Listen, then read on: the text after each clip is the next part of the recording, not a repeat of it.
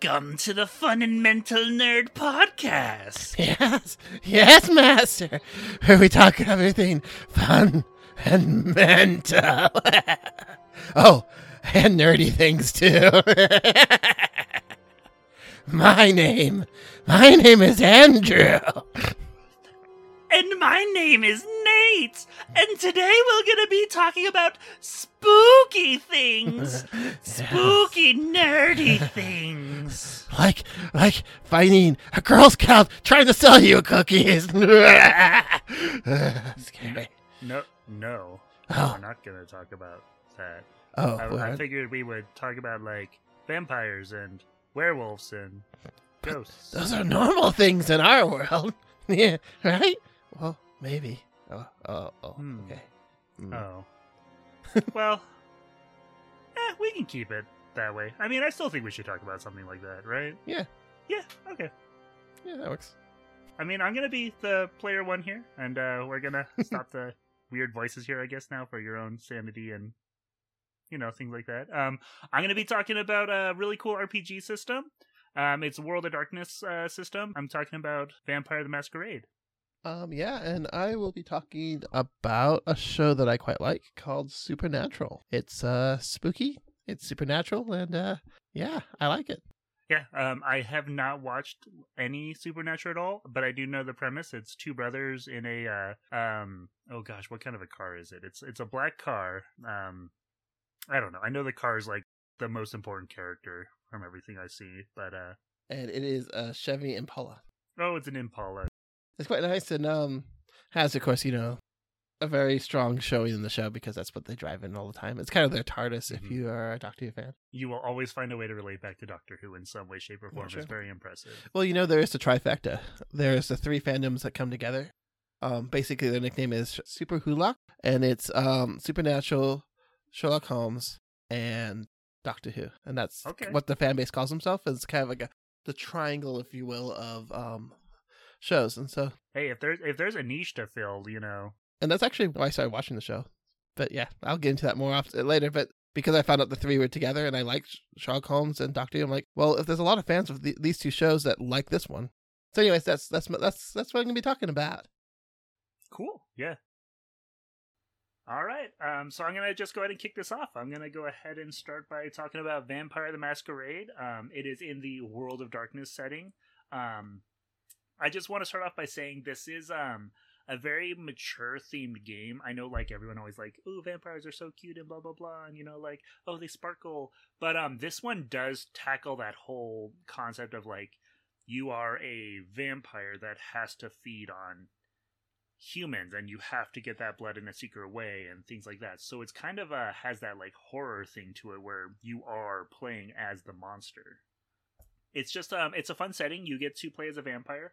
In the setting, vampire is actually like a faux pas word. They refer to themselves as the kindred, which basically means that they are above humanity, things like that. But there's yeah, we hear the word kin, you kind of think of werewolves and packs more than vampires, but then they do care about bloodline, so that makes sense. Mm-hmm. So it's interesting. Well, it's funny you say that. There actually is also the werewolf setting. I know you said you played a little bit of werewolf.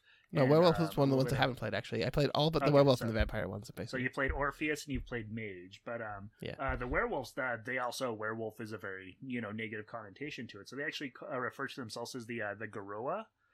Which is like their term, like in Underworld, you had the Lycan and things like that. But so what was it again? Garoa. Okay. Garoa. So I heard gorilla, and I was like, what? So Garoa, that makes more sense. Okay.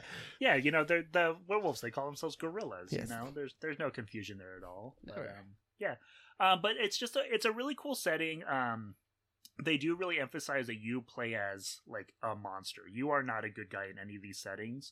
You are doing everything for your own strength and your own growth as a human in the setting, essentially. So what it is you can play the game in a variety of different ways. You play in a group of vampires or like-minded people, like some of them being humans, most of them being vampires.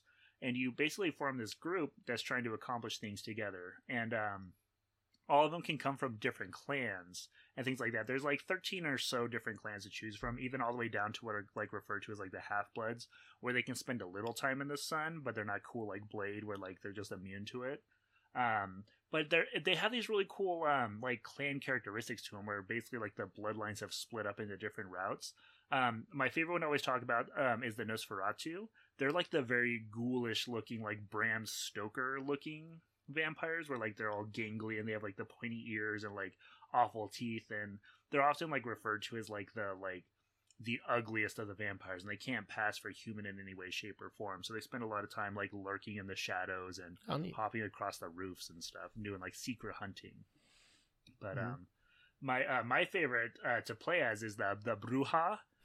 They're kind of like the punk metal like gangster guys, but like they're very like opinionated, and like if they're very hot-headed. They're really fun to play because they get that whole like, oh, I'm gonna do this thing, I don't care what you guys say, we're just going like thing. So it's like really good for like driving home a story and things. I love that name, the Bruja. The Bruja. It's a word I really want to hear a person with a thick Scottish accent say. Bruja. Yeah, it's so cool. It is the Scottish vampire. Now that's all I think of. That's all I want is now a Scottish vampire. Mm-hmm. Yeah, I mean, that's the other thing that's kind of cool about this setting is all these source books that they released for 5th edition right now are different locations. So they did one for Chicago, they did one for London. They've been like releasing them from different regions and things like that. But it's just really cool because like they do kind of show that vampires aren't just in America like is so often portrayed, or like in Underworld it's like, oh, all the vampires in like London and things like that. Like they really are a worldwide phenomenon. That's one of the things that was cool. Like when I was in New Zealand for so long, when I played Mage and when I played some of the other ones, Orpheus and all that, it was all New Zealand based. So it was interesting because I didn't know very much about the location or anything. So my character kept on being lost. So I actually made my character an immigrant from America when I went in as kind of the backstory of it. It's kind of helped my cluelessness of some of the names of the city, street names and stuff like that I wasn't quite used to yet. Well, and that kind of leads into the next thing I want to talk about is the storytelling aspect of this game is so phenomenal. It's Dungeons and Dragons is very much so like a storytelling game, in the fact that like the dungeon master will put together a story and like the characters will drop into it and kind of interact with it and things like that. When you're playing World of Darkness, it's really the storyteller, who's basically the game master in this game, interacts with the players in a way that they all tell the story kind of simultaneously. What the difference between this game and playing Dungeons and Dragons is like your preparation you do is like making characters, figuring out like loops for like your player characters, like backstories and like people that they've interacted with and things like that, but kind of letting the people at the table decide what they're gonna do, like what the goal is with what's going on, and kind of like working around them in a way. It's really fun. So it's kind of like the difference then like of making a character for like Guild Wars or World of Warcraft and jumping in, that's like D&D, where like your character does what the story tells you to do, to making a character and going into an improv group on a stage where anything could happen, that there's no like set, like this is definitely going to happen always type thing. It's kind of organic. Yeah, it has a super good improv mechanic to it. Actually, like the perfect example of improv is if anyone has ever done an improv group, there's always the person leading the group that says like, okay, now this happens, and like you have to adjust to like what they say, but you still are doing your own scene. So like the scene is going on and they'll say like, now you have to jump on one leg the entire time and pretend like there's nothing going on. This game has that like down to a T because it has this really cool mechanic called hunger, where it's a characteristic of being a vampire is at the root of it all is you need to feed on human blood. Like you can get blood from blood bags and go to blood banks and like eat rat blood and like things like that, but they will never sate you nearly as well as human blood will. And what the hunger system does is it kind of like every time you do things that like wear on like the blood you currently have, it makes you more hungry. It kind of brings out the monster within you. That beast kind of pulls itself more to the surface. And it's called bestial growth. Basically what's happening is your game master will basically say like, oh, your hunger is getting a little bit worse, and your game master will kind of adjust how your character plays a little bit by controlling that monster side of your character, because you're trying to maintain that like level-headed masquerade, like everything's fine, I'm not a vampire, I'm just here to interact in this club and hang out and have a good time. And the entire time the game master's playing that blood in the back of your head, saying like, that one looks tasty, don't you think that one would be good to eat? Look at that one's trying to do something terrible over there. It would be a great thing if you just ate that person instead. Like, it has that really cool storytelling aspect to it. And if you actually want to see like how this system works in a really cool way, I recommend on Geek and Sundry, there's this fantastic play group on there. They're called LA by Nights. They're actually play through Vampire. They've been playing it for 4 years now. They're on like season 5 or something like that. And the game master in there does a really good job of like playing like that voice that's gnawing at the back of your head, kind of saying like, aren't you a little hungry? Don't you want to eat a little bit? Like, no one will notice this person's missing. Like, really good ways of doing that. But as your hunger increases, it makes you have less and less control over these urges, to the point where like when you're trying to be stealthy and sneak past like a guard of a building, the blood in your body will just say like you can sneak past them or you can tackle them. Yeah. And like it just changes what happens with those, and that's just kind of what's really fun about this game. I'm guessing like, because in D&D I always tell my players it's always smoother if you do a yes and type improv thing when you get into things, unless you really feel like it would be against what your character would do if somebody else suggested something that happened. It's easier and you don't derail the group too much if you kind of go along with some of the silly things your friends want to do, because that means they'll want to go along with the silly things you want to do. And I think the yes and probably works a lot more in the vampire setting. Yes. Where you try to build on scenes, not try to take down scenes. Yeah, even the dice system itself is a very much so a yes and system. So it's I'm going to throw some terms out here and I'll explain what they are. So it's a D10 dice pool system, which means it uses 10-sided dice in a pool of where you get to roll number of dice equal to the thing that the characteristic asks for you to roll, and you count out the number of successes on there. In this case, being anything from a 6 to a 10 is a success, and everything from a 5 to a 1 is a failure. So you have a 50-50 shot on the dice, but on those dice, a 10 is a critical success, and on a 1, it's a critical failure. So you kind of get these whole like mixture of these dice kind of interacting in really weird, funky ways, where when you roll a 10, like you get a critical, like you're really good at it, but when you get a critical fail, you still pass in that thing, but the storyteller can choose to be like, you can pass this, but at a cost. So my perfect example of this one is, say like a character was just like, I need to climb up to the top of that building really quickly. I don't have time to like take the stairs or anything like that. I'm just going to crawl up the side of the fire escape rather than go up through the fire escape. So you would make like a strength climb check and things like that. But if you like get a critical failure on there with a bunch of successes, the GM can say like, all right, you succeed if you want to, but you'll have to have a bad thing happen. You can say, sure, I want to. And what will happen is you'll climb up it, and halfway up it, it'll start falling down, and it could fall down and topple on top of cars instead of car alarms and things like that. So it does this really good, like, even when you fail, you're still driving the story forward, versus like I tried to kick down the door and I failed. I think one of the things I like with that mechanic too is the better you are on skills, because you get the points that you put into skills and you combine them to determine your pool. The better you are at skills, the more dice you end up rolling. So the more you try to like focus your character into like make it a min-max character and get the best you can. I'm rolling 10 dice now, yeah, but now you're like, that's 10 more chances to get critical failures, to add even more like storytelling to your game. So there's always a give and take to actually even advancing, which I kind of like. That kind of it encourages you to advance story wise, not necessarily min-max wise, which I like. Yeah, the game even actually kind of deals with min-maxing in a very cool way as well. As a vampire, you have what's called blood potency, which is like how collected and how concentrated your blood it is and how powerful it is in like the Elder World and things like that. And when you're like a blood potency 0, just like a nobody vampire, a nobody kindred, you can eat whatever you want to and you're mostly fine. Like you can go chew on dogs and get the blood out of a dog and just like drain it and like mostly sate your blood. But as soon as you hit like blood potency 3 and 4, you have to have human blood. You have to have fresh from the source, drained right then, right there, blood to even think about reducing your hunger. Also, it mirrors real life. Yeah, exactly. So like the stronger you are, the more you have to work to stay strong as well, because it has that whole detriment of like you've become more potent of a predator. yes, you're stronger, but you also need more now Like because of that. when you become a runner, you know this because you did running for a while. You have to eat a lot more carbs than you expect because you need to keep that energy up higher as you go. So, like I said, it mirrors kind of what real life, where once you kind of beef up, you have to kind of because I think the 5th edition really tackled it really hard and explained how blood works, just like rereading through the book again.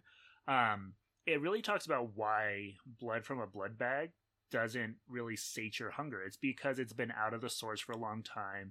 All that like essence that's in there that you get from like draining it from a human is kind of gone.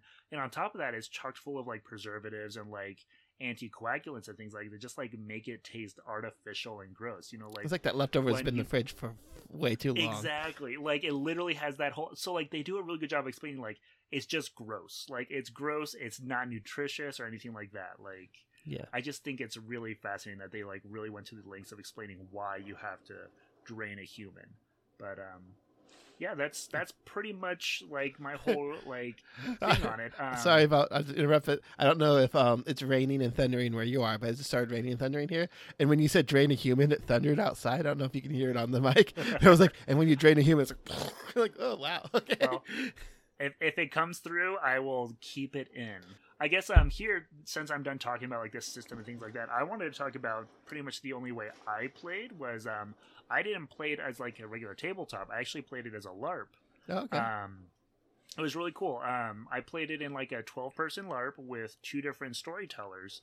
The system actually specifically says like you should really limit it to like 1 storyteller and like 3 to 5 players. Yeah, but 2 storytellers I think need to be like on point together, I guess. Yeah, it was really fascinating. They did a really good job. It was a very like overarching story, and like you were just kind of there, and you could interact however you wanted to. If anyone's ever done like a LARP, or has never done a LARP before, this isn't like that whole like we were in the forest with like swords like beating on each other. We were in my friend's house.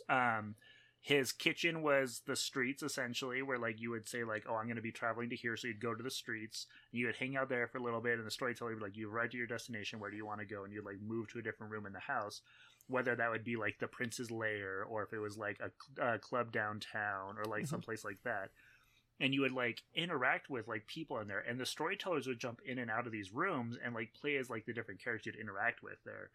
Sometimes you'd like show up and they would say like, you're not allowed to be here, and like they would kick you out immediately, and like things like that, and like they'd change out the cards and stuff. It was really fun, but it just made for like fantastic storytelling where like we would run into like different vampires and things like that, and we would interact with them and have long conversations without even having the storyteller there, and we would roll dice against each other in like certain occasions when we were trying to like prove a point or do some like investigation or things like that. And it just made for like a really fun and fascinating story. It actually led towards me looking for more LARPs, and I found another friend, and I actually did a LARP for Legend of the Five Rings, and we did that with like a card system. It was really fun. He had it set up the same way. I played like a one-armed like gambling addict samurai, and I had to play through that entire session with just like one arm and like learn how to shuffle cards with one hand and stuff. But just like playing vampire in like that open world setting kind of did a thing that I had never really experienced in like a tabletop before, because I had up to that point I'd played a lot of Savage Worlds, I'd played a lot of Dungeons and Dragons and things like that, but I had never really experienced like you don't have to fight your way out of this like situation, like you can just talk, and it was really fun to like have that interaction. I've never LARPed myself. Mainly because I never had the opportunity to. But I actually I've done dinner theater, and I did it with a group, and we did a dinner thing, and it was a detective thing, and it was pretty much a play where we then had to interact with the audience for a while. And so when you first said 2 storytellers, I was like, how can you do that? But then I kind of thought about it. Well, we did it with like 8 different characters who went around and asked questions. So you know what your character is supposed to do. You know what your character knows, and then what your character is trying to push people towards or think about. Luckily, I was a detective, so it was more people telling me what they discovered on the way. So I didn't have to really do too much of the story building as the other people did, because I had the same clues everyone else had. But yeah, it was a really fun experience. I actually like that you use that to describe this, because now that you like really break it down, this felt like dinner theater.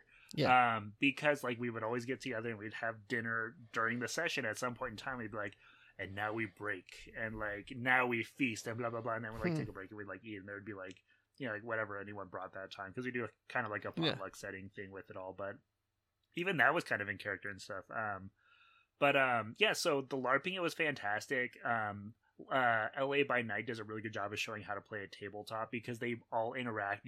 I mean, they're all professional actors and things like that. My favorite character on there, Jasper, the gentleman that plays him is actually like a monster actor. He puts on like the monster costume and like all those movies, so he's really fun to watch. He's actually been in quite a few really good movies, but it's just kind of fun in that regard. But as a good example of how this game really shows that you are a monster at the end of the day was one of my sessions. At one point in time, I was walking down the streets, and there was two muggers that were like mugging this like late teenage girl and like trying to steal her money. So like I literally like grabbed them and like hauled them away, and another one of the players mesmerized her, so she couldn't see. She forgot what happened essentially, and I actually like physically hauled these two gentlemen up onto a roof, and I drained them completely down to nothing. It's a very big faux pas. Like, you're never supposed to drain someone completely, but because they did such an awful thing, it really like stoked that anger in me as a character, and it kind of like worked out because my like hunger was high. But a couple sessions later, because my storytellers are very, very good storytellers, I highly recommend, if you're going to play this game, have like really good storytellers who'll just like play the game as it's supposed to be played.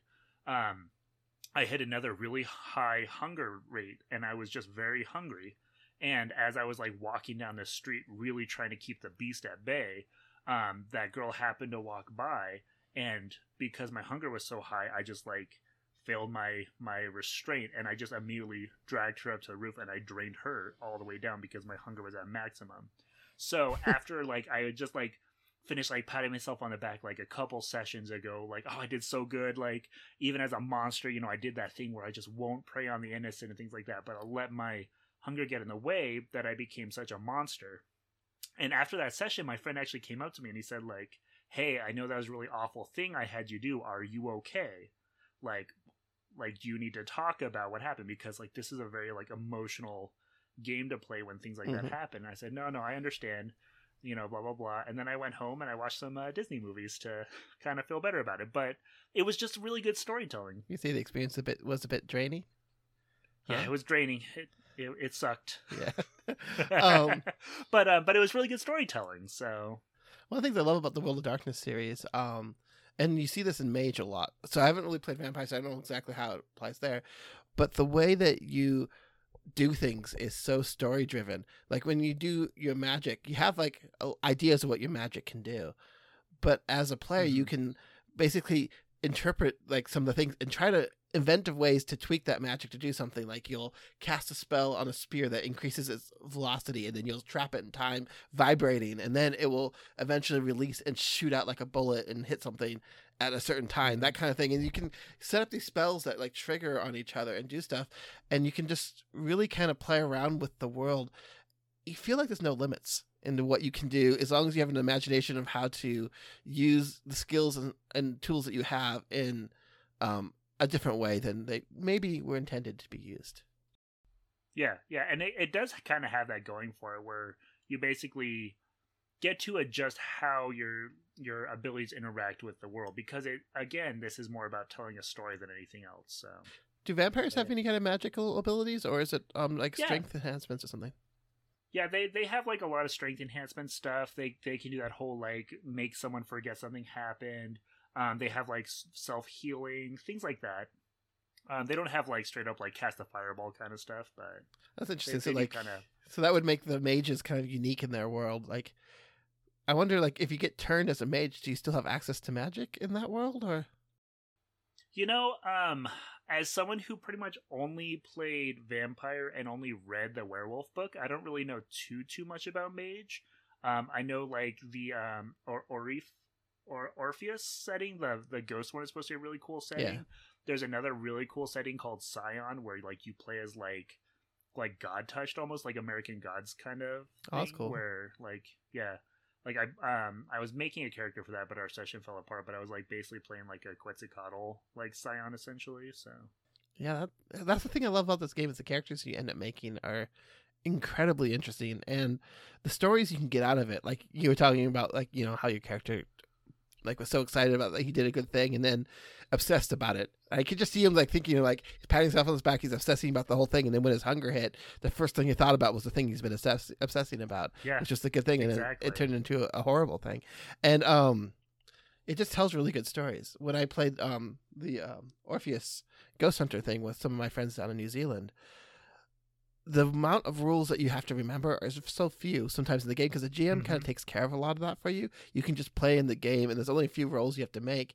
That there were scenes where I literally got chills and stuff because I was so immersed into what we were talking about. We weren't LARPing, but at the same time, I'm a very visual person. So when we were starting to play the games, the game does a really good job of immersing you.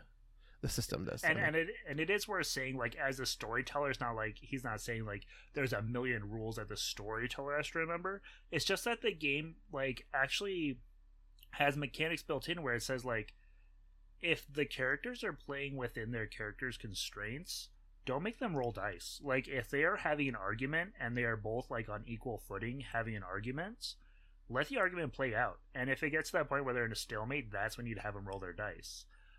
You can even, like, say, like, oh, I want to argue with this person, and roll the dice up front, and then play out the scene from the dice roll. And, like, again, don't let the dice get in the way. The game also talks about a lot about the 3 and done rule, where if you're in a combat situation, you should really only let it go for 3 or so rounds before it should wrap up, because they don't want it to be like when you're playing Dungeons and Dragons, where, like, every 6 seconds is a round, so you have to do that, and then everyone goes around in their loop.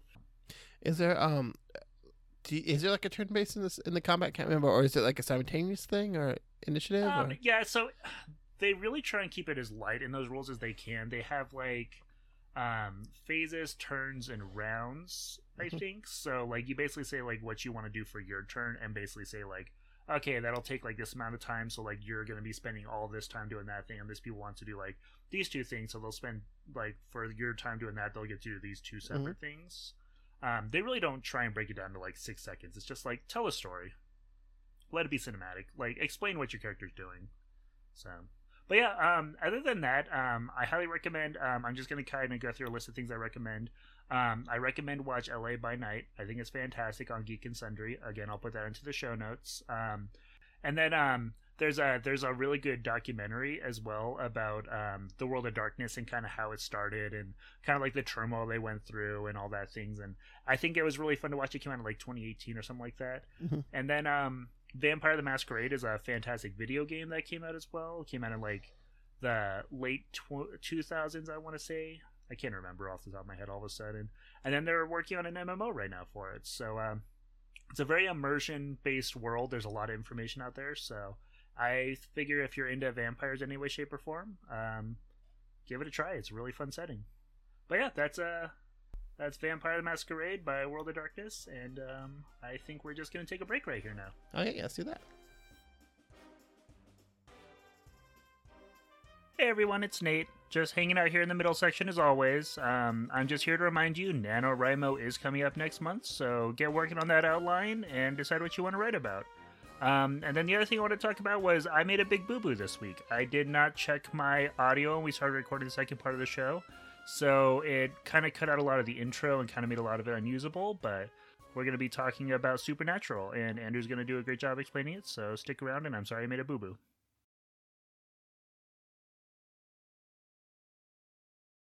Well, I guess we're moving on to my topic. Well, what you need to do, my friend, is to carry on, my wayward son. There'll be peace when you are done. Lay your weary head to rest. Don't you cry no more. I'm assuming that's a reference in some way, shape, or form. So. Yeah, it's Carry On, Wayward Son by Kansas. It's just a little bit of the lyrics. It's just one of the things, music is a good part of the show. There's some good music in there, and that's a song I always think of when I think about Supernatural. Maybe it's just me, but it's just when I think of Supernatural, that song just always comes to my head. You have 2 wayward sons, and that's kind of what the story is about. Oh, okay. So it's not directly related. I think there is a connection, and I'm just not remembering it right now. I think it's actually in the show a couple times, so I think it is a definite thing that fans will pick up on. But yeah, I just when we were talking, I was like, oh, I'm gonna open up these lyrics in the background for when I do my bit. I'm just going to read this one part because I just wanted to. But yeah, Supernatural. It is a great, interesting Monster of the Week type show. It's in the same veins as like your Buffy the Vampire Slayer and all that stuff, where you have your week to week Monster of the Week, and then you have your big bad that's kind of the season like enemy that they're kind of working towards. So one of my favorite shows that kind of feels this, and you can tell me if it's kind of similar or not, is Grimm. I really love Grimm. Actually, I've never seen Grimm, so I can't tell you. Oh, well. So I've heard of it. I know the idea, and I think it is a Monster of the Week type show. I mean, the Monster of the Week is interesting now because there's so many shows that do that without being monster shows, like The Flash.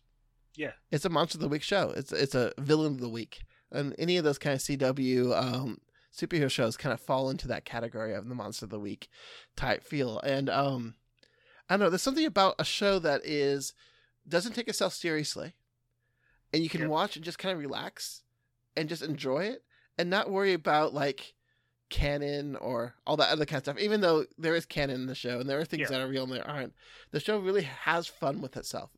It reminds me a lot of Stargate. If you ever watched Stargate, I watched a lot of Stargate as I was growing up. So yeah, it's that genre of kind of fun show. I mean, it's a little bit spooky because it's supernatural and it's a lot of spooky stuff, but it makes fun of itself in a weird and out of meta, like breaking the fourth wall way. Like there are so many MacGyver jokes in like the first few seasons of Stargate, like where he's trying to open up a panel and trying to do something. He's like, why don't you just wire something, that kind of thing. And they bring up the fact that he's MacGyver in there like a couple times, but of course it's outside of the world and they don't do that. And they do that a lot in Supernatural, where they joke around with themselves. Yeah, I mean, you did tell me that there's a like someone in the show that's like writing a fan fiction about the show, right? Like in the show.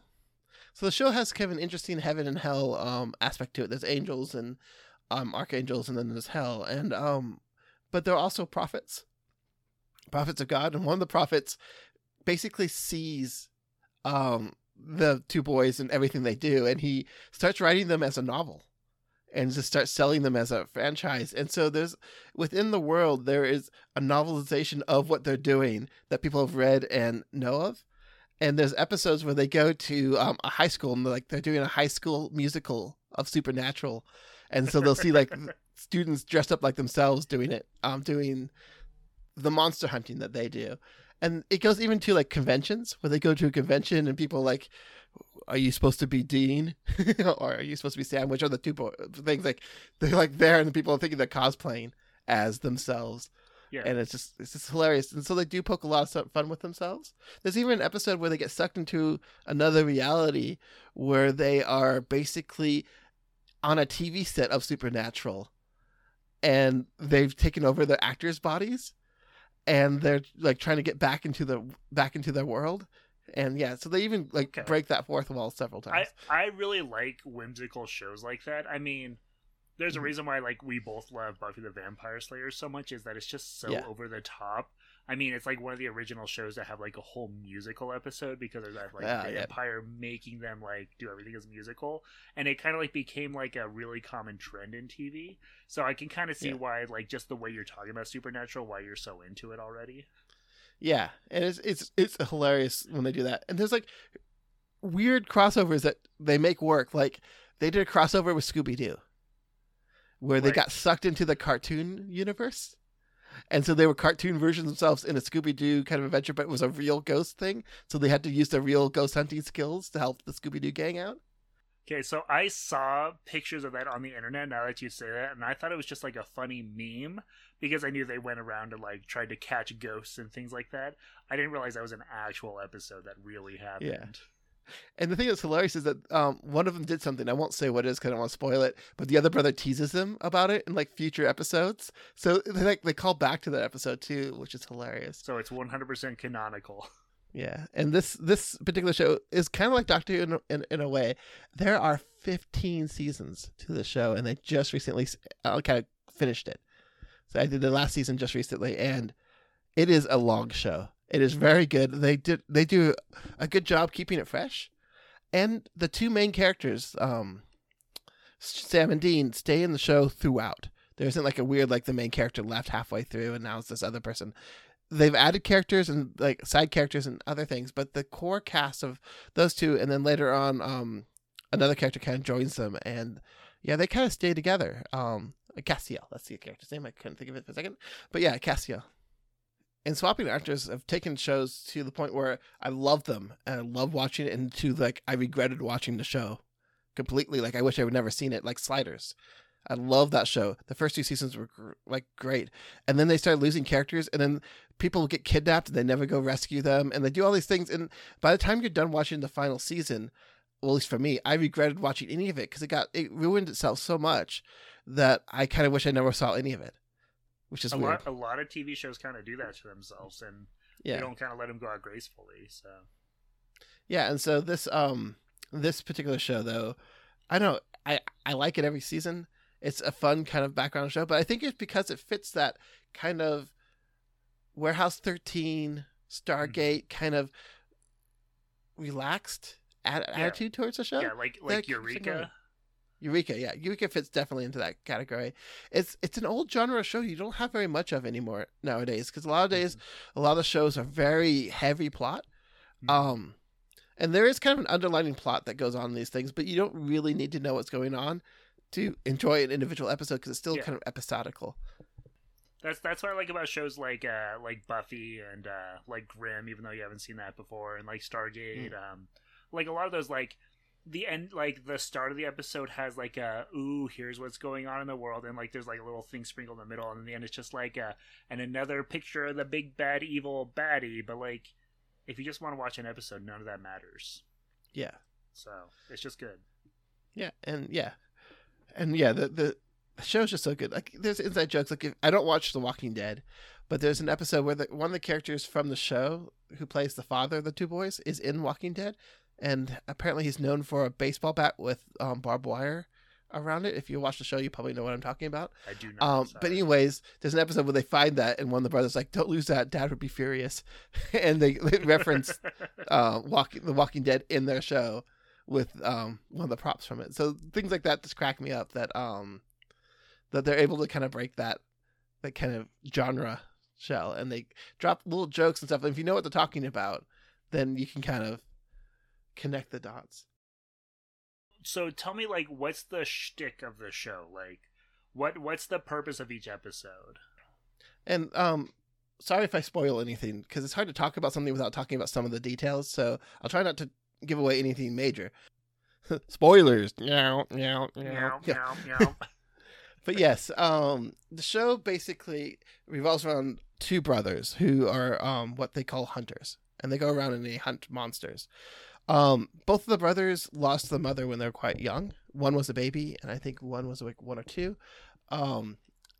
It was kind of a supernatural event that killed their mother. A demon came and basically sucked her into hell, I think, was what the story was doing. I can't remember. It's been so long. It's 14 seasons. It's hard to remember the details. But yeah, the father then gets obsessed with the occult, trying to figure out what happened. And the whole first season, you meet Sam, and Sam kind of broke away from the whole hunter life and tried to have a real life. He's in college. He has a girlfriend, and then he finds out from his brother that his dad's missing, and he needs help finding him. And he's like, no, I'm not going to do any. He's like, I don't want any part of this anymore. And then his girlfriend dies in exactly the same way his mom dies, and that kind of triggers him into the same kind of focus that his dad was in. He joined back up with his brother, and they're kind of trying to find their dad, and the dad's like on the heels of the demon that they're hunting. And so that's what the first season's about. It's hunting that demon, and then them becoming brothers again, kind of reconnecting after being estranged for so long. And then each season kind of has another kind of underlining plot line, and one of the common threads is the brothers tend to die and they get brought back to life. And death is super annoyed with them because they're breaking all these laws of life and stuff like that. But like that has its toll. Like some of them go to hell and come back, and they're like still tortured by that knowledge. Yeah, I mean that's totally fair. So yeah, and so there's a lot of that kind of interesting back and forth. But the breakdown of a basic episode, the brothers either it's going to be one that follows the main plot line where they're trying to follow up a lead, and it'll be like doing something, or it'll be them looking at the local newspapers trying to find some kind of supernatural event that they can go and solve. And so they'll like, oh yeah, there's a weird thing in the town, 3 roads down, that that people are disappearing around this house, and they go and they're like, oh, the house is haunted, and they figure out how to do basically stop the ghost. Yeah. In the show, which normally involves digging up the graves, pouring salt on the bodies, and then burning them, as you do. Normal things. Yeah, and so there's all these like elements, like it kind of breaks down into the basic story types, but then there's a lot of comedy in between, the way the brothers interact with each other, what they do in the episodes and stuff like that. So I don't know, I quite like it. And it's also quite dark, and it also has a lot of kind of emotional moments, which I think a lot of modern TV shows kind of go that happy, sad kind of back and forth. They pull on your kind of emotions as you go through to kind of keep you engaged. Yeah. And I think that make you laugh, make you cry.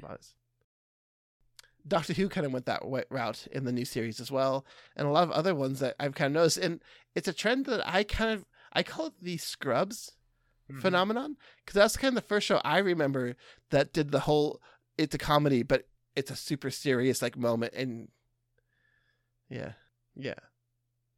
Well, Supernatural doesn't go as far as that. There have been moments though where I got kind of emotional, and it's just really fun, and they go through a lot of genres. Like there's a whole Cthulhu-esque Leviathan type, not Leviathan, that's not like, but Cthulhu-esque series where there's basically creatures from old ones coming in that almost are like indestructible, and they have to figure out how to get around them and stuff.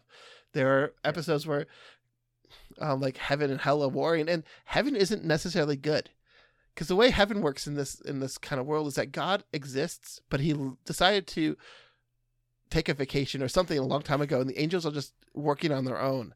And so they're trying to do what they consider is good, and sometimes it's not, and sometimes they come down to earth and they mess things up, and they're worse than the demons.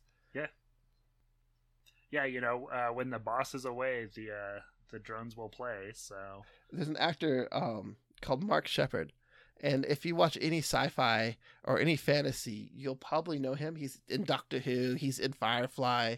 He's in he plays like minor characters in a lot of things. He plays a devil called Crowley, and he's kind of a main character. I'll go ahead and just quickly for Nate throw a little IMDb thing in our chat. Oh yes, I know exactly who this gentleman is. Yes, he is in everything. Yes, and he plays an amazing kind of frenemy where he is a bad guy that sometimes they have to work with, and he's such a good character in that show. He's one of my favorite characters in the show. It's interesting. I like Sam and Dean as characters, but they're not my favorite characters of the show. Like I like all of the things around them as well, and so it's interesting that as you go through, even though some of these characters come and go, Sam and Dean are still awesome. I still like them, but I love Crowley. I love Castiel. I love all these like support characters are in the show.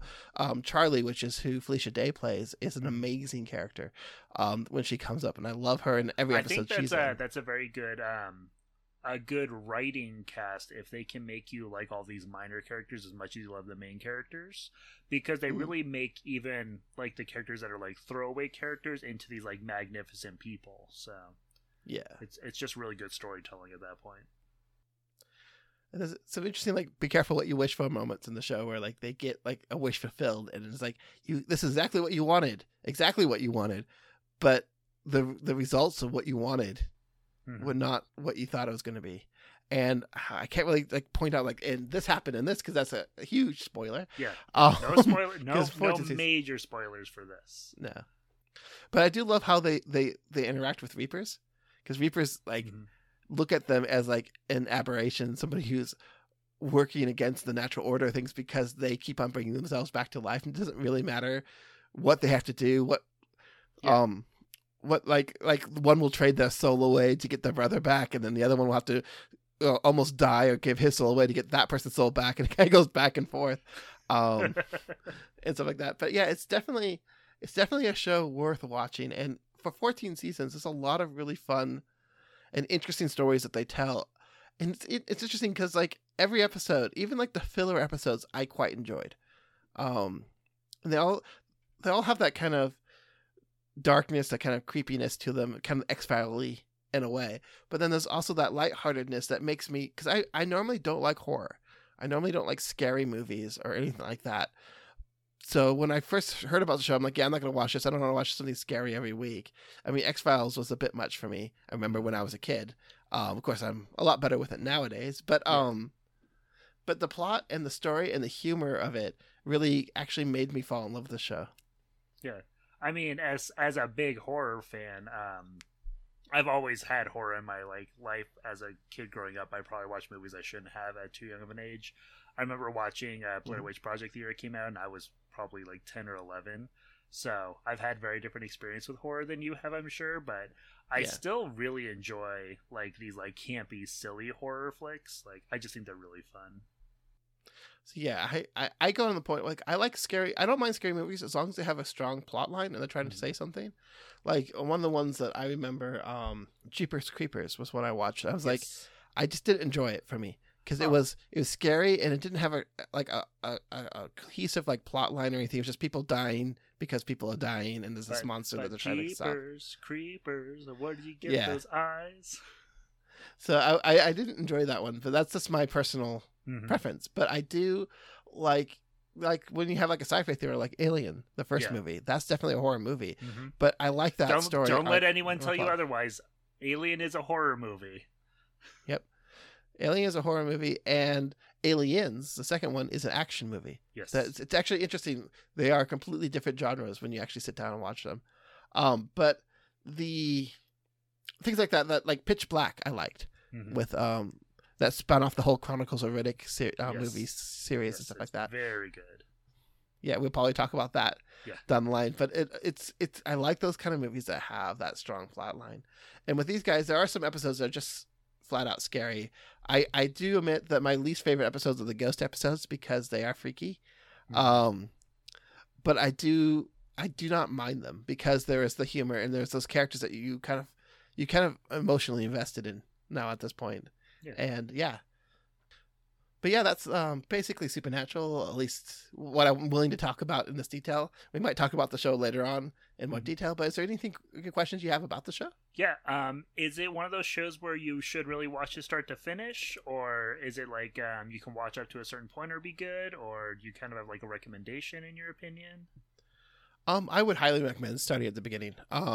Because there's a lot of backstory and you go through and there's a lot of content. Okay. Unlike Doctor Who, it doesn't really reinvent itself every season. It's the same story arc and there's a lot of baggage as you go through. You can start on season 10 and up and stuff like that, and you can kind of understand the show as you go through. But yeah, I would definitely start season 1 and just go for it. Yeah. Sometimes I'm always looking for the shortcut of a place to get caught up. So, if I have to start at the front, I'll start at the front, and that's just fine. So that's the only question. It's I will add it onto my queue. I'm sure it's available to stream someplace. I'll figure that out. But and like Stargate and all the other shows, it's actually a fun show to put on the background while you're trying to do stuff. I do a lot of miniature hobby painting and stuff, and that's one of my go-to shows that I put in the back. Yeah. I think the sounds of Stargate are actually really good background sounds because you get a little bit of yelling, a little bit of like talking, the cool sci-fi sounds like the game going lump. Yep. And it's about like that 5-minute scene where you want to watch it all wrapped up that you'll pause and watch it, but you can kind of listen to the jokes, still get the humor and stuff like that as you go through. But yeah, definitely recommend Supernatural if you're a fan. We'll put links to the Supernatural website on our little thing, little DMB page and stuff like that. And yeah, Supernatural, watch it, especially this Halloween.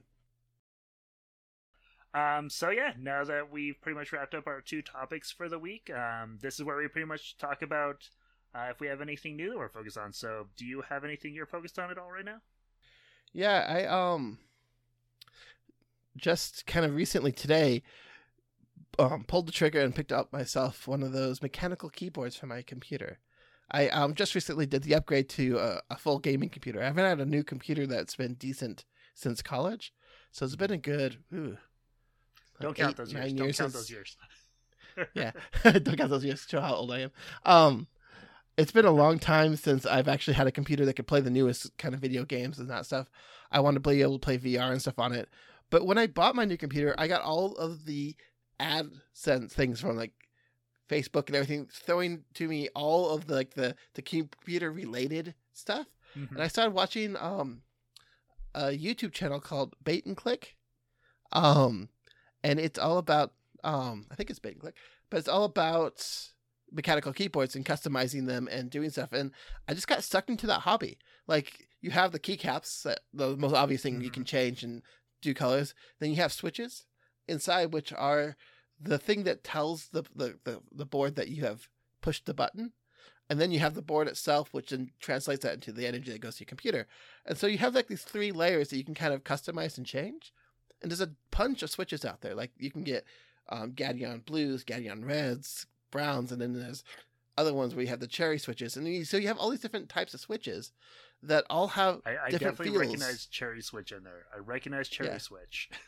Yeah, they all have different feels, and they have different stuff. So you can have like linear and noisy buttons and stuff like that. So you can, if you like somebody who likes that typewriter feel, you can make your computer sound like, you know, you're clicking things. If you want a button that has like a response to it, you can push down so there's like a bump to like register it, so you can actually feel the button clicking down. Or if you want, like what I got were red switches, which are switches that you don't have to push so hard down to click. So they kind of click quicker than a normal keyboard would. And this is recommended for people who like to play video games, who want quick response times and stuff. Yeah. Gives you like a microsecond more response time and things like that. And so I really love watching these videos. I love them painting their like plastic out things to match the color schemes. I like watching how they fill the actual keyboard with like foam and stuff to stop any echoing inside the board, to try to make that right sound. They like lube all their switches, and they do all these things. And in the end, they just have like a really nice sounding keyboard. It was a hobby that I don't know anything about, but I really got sucked in with the enthusiasm and the excitement these YouTubers had about the hobby.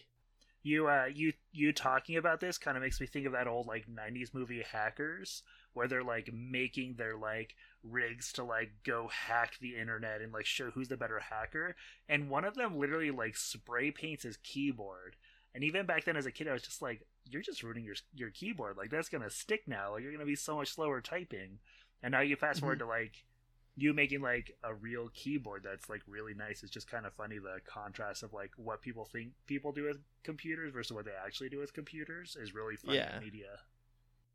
And yeah, and they'll take the key part out, the board out, and take the plastic thing, spray them down, and do all stuff. So I got what's called a Keychron C1, which is a kind of a very basic intro one that has the ability to remove the switches without desoldering and soldering things. So I felt like, from all the videos I watched, it's kind of an older keyboard. It's not necessarily the newest one that they recommend, but I kind of liked it because it seemed like a very simple place to start. And I don't know how much in the hobby I actually will want to get into, but I like the idea that I watched people who got really excited about it and nerded out about it. And now I have like a small idea. Well, I will, once I have to put it together, of what their hobby is. I probably won't do the lube stuff, but I might actually. They put foam on the bottom of the thing between the keyboard and the bottom to see. I might do that. They have keycaps that they put on things. I bought a set of keycaps that matches my YouTube channel colors. Cool. So cool. I'm kind of excited about doing that. And then I was thinking on the back of it, I might actually, some of them paint things on the back of the keyboards, like little paintings and stuff. Yeah. So I was thinking I might do something like my logos, and I'll paint that on the back of the keyboard. So it's kind of fun to have an art project that's your gaming computer. And the other thing is that it's not a full computer. It's missing the arrow keys on the right, not the movement ones, but like the number pad on the right. And so I can't remember if that's like a 75% keyboard. I think it's a 75. Yeah. It's an 87 key keyboard. So no number pad. And I was like, it's kind of interesting because that's one of the things they talk about, like how big you want your keyboard, what you use. I kept the I kind of wanted to keep the page up, page down, and home rows buttons on mine because I use Photoshop and stuff. Yeah. And I use those buttons. But yeah, it's kind of interesting because you can have how many keys you want. You can do all this different stuff. It has, of course, the crazy RGB lights and stuff like that. That's completely unnecessary. No, it's very necessary. It's very important. You got to make sure it glows. But yeah, once I get it and make sure my keycaps fit and stuff, I'll probably post some pictures of it up on the Facebook page so people can see what I mean. But it's gonna be a fun little voyeur into somebody else's hobby. I don't know how far I'm gonna go in, but I have this little kind of I tried this thing because I watched this thing, if you know what I mean. Yeah, I guess that's the show right there. Yep, that's pretty much the show. Yeah. Other than that, we'll put all of our links in our show notes that we talked about today. We'll also put a link to each of our social media. Go ahead and plug your YouTube here. Yeah, my YouTube is TimelapseGS. And yeah, I do video games and board games. I'm starting to do Magic the Gathering deck techs, and I'm going to do some campaign stuff on there. So that's my YouTube. Yeah. And if you want to find me, I'm trying to use my Instagram more. It's Newt and Nate Reed on Instagram. Newt being my dog and Nate being me. So go check that out. I'm going to be trying to post more like writing stuff and things like that on there. So yeah. That'd be cool. Yeah. Other than that... One thing is... Oh, sorry. I was going to say with the writing, one of the things I want to remind people is that NaNoWriMo is coming up. I've been starting to think about what I'm going to write, and I have some outline stuff, so I'm kind of excited to get into writing. Yes. So, yeah. Yeah, that's a good friendly reminder. I'm glad you remembered NaNoWriMo. It's coming up. Don't forget. Yep. Don't put it off until the last minute. Yep, start outlining. Start thinking about what you want to write. Yep. You have a few weeks to kind of finalize what you want to do. So, yeah, it's a good time to start writing. Yeah. Other than that, I hope you enjoy this very spooky season, and we'll see you next time. Yep. Bye-bye for now.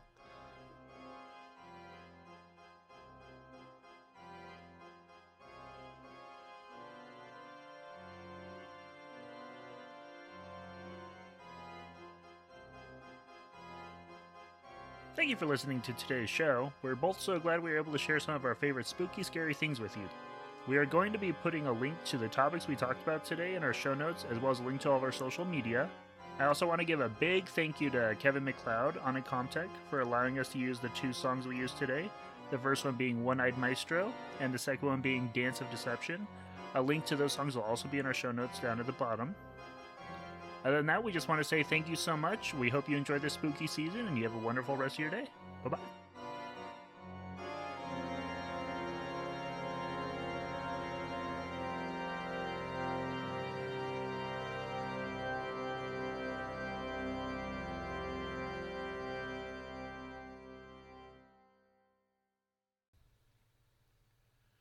Welcome to the Fun and Mental Nerd Podcast.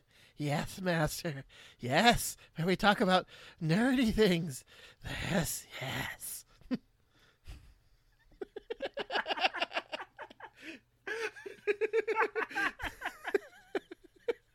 kind of like that, but you didn't say fundamental. No, I just realized that halfway through.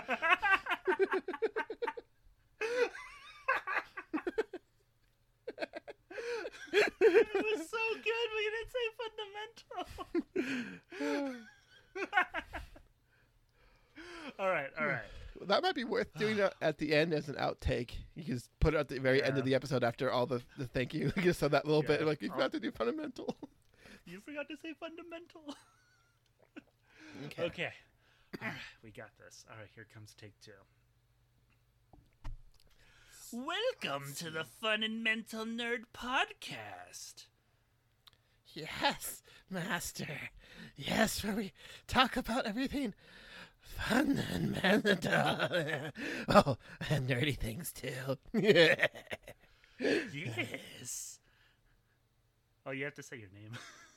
Oh, yes. Yes. I do have a name, Master. Thank you for reminding me. My name is Andrew. And my name is Nate. That's not the right voice. That was definitely not the voice I did. Okay, here we got it. We got this. This is the one right here.